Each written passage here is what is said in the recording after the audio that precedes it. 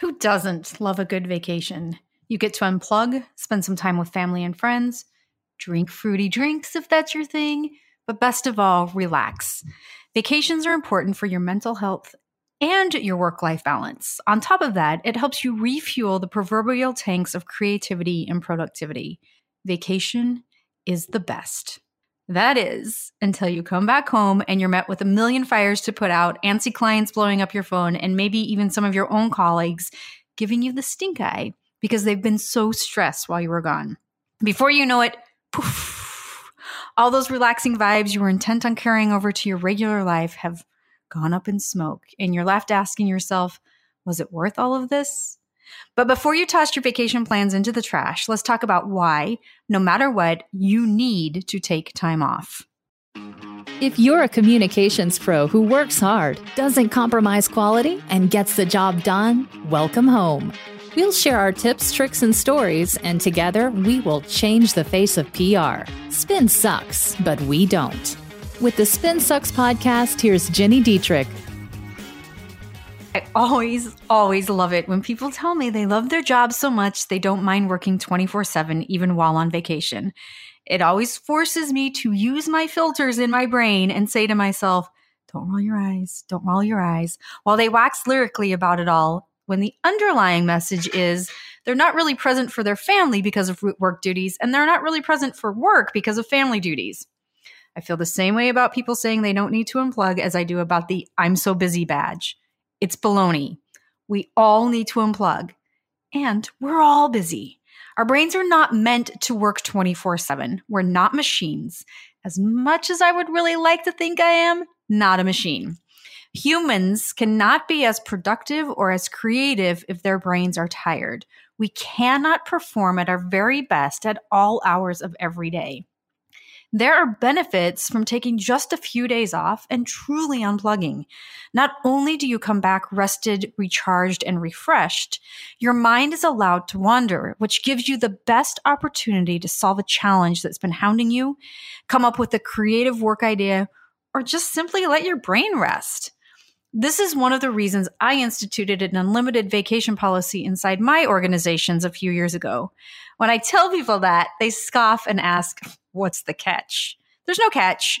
Sure, there's some parameters. I mean, you can't take 11 months off and expect to do an entire year's worth of work in 1 month. That's not going to work. But sick time, bereavement, vacation, all of that are take what you need. Just don't abuse it. We also have summer hours on Fridays during the summertime where the office closes at noon every Friday. I'm so sad that has officially ended this year. I know it sounds like I'm a hero, but it's actually completely selfish. I also want to have time off, and I love summer hours because it allows me to get long rides in on my bike while the rest of the world is still working. Completely selfish. But I truly do want my team to do their best. I want their best work. I want them to be the most productive they can be. And time and again, I have seen that to get the best out of them, they have to take time off. You also have the added bonus of seeing where you're most valuable to your team once you return. You get a better idea of what you can delegate in the future, and you can find areas where you can be more efficient than you've been in the past. But what about your clients, colleagues, and or coworkers? How well did they fare while you were away? Let's talk about how we can keep everything consistent so we can be out, but nothing falls through the cracks. When anyone takes time off, you can't expect for them to have all of their tasks and duties wrapped up with a tidy little bow before they leave. As much as I would personally like to make that happen, it's just not how it works. Business doesn't stop, the world doesn't stop revolving, and your team is running things one less person. So be kind and anticipate any needs that may arise while you're out. If you can front load any of your work before leaving, do so. Sometimes you might be lucky enough that you can always slip away for a week without ever being noticed. That's why I personally love to take the last 2 weeks of the year off. No one notices then. Work ahead on your projects and schedule tasks around your plans. Now, I'm not saying you should leave big tasks and just expect your coworkers to take care of it while you're gone. Definitely do not do that, as tempting as it might be. Remember, revenge is best served cold, so don't do that. Before you leave, also be sure to hand out a list of projects being covered while on vacation and a list of projects that are being passed to anybody else who might be handling your duties. This gets everyone on the same page of expectations and makes things easier overall for everyone. Then make a couple of lists of contacts. One of these you'll give to your colleagues so they know who to contact for specific needs, and the other you'll give to external contacts so they know who to reach on your team. Next, cover all your bases and more with handover meetings with your colleagues. These meetings are a lifesaver and are an easy way to make sure everyone has the same information so nothing gets lost in the shuffle while you're relaxing on the beach. And if you're on the agency side, you can also do this with clients. Make sure your points of contact know the drill while you're away, but reassure them you're leaving them in good hands. Last, don't forget about your autoresponder. This is a perfect opportunity to display your brand voice and let people know you won't be checking your email for a few days. Make sure you include the dates you'll be gone and who they can contact if they need to speak to somebody from the organization. I always like to have a little fun with this, but I know not every organization allows that. So be as creative as you can within your organization's guidelines. And if you need creative ideas, Laura Petrolino is the master at this. She always leaves clues in her autoresponder that allow people to guess where she is. Though, now that I think about it, that probably encourages them to send her yet another email.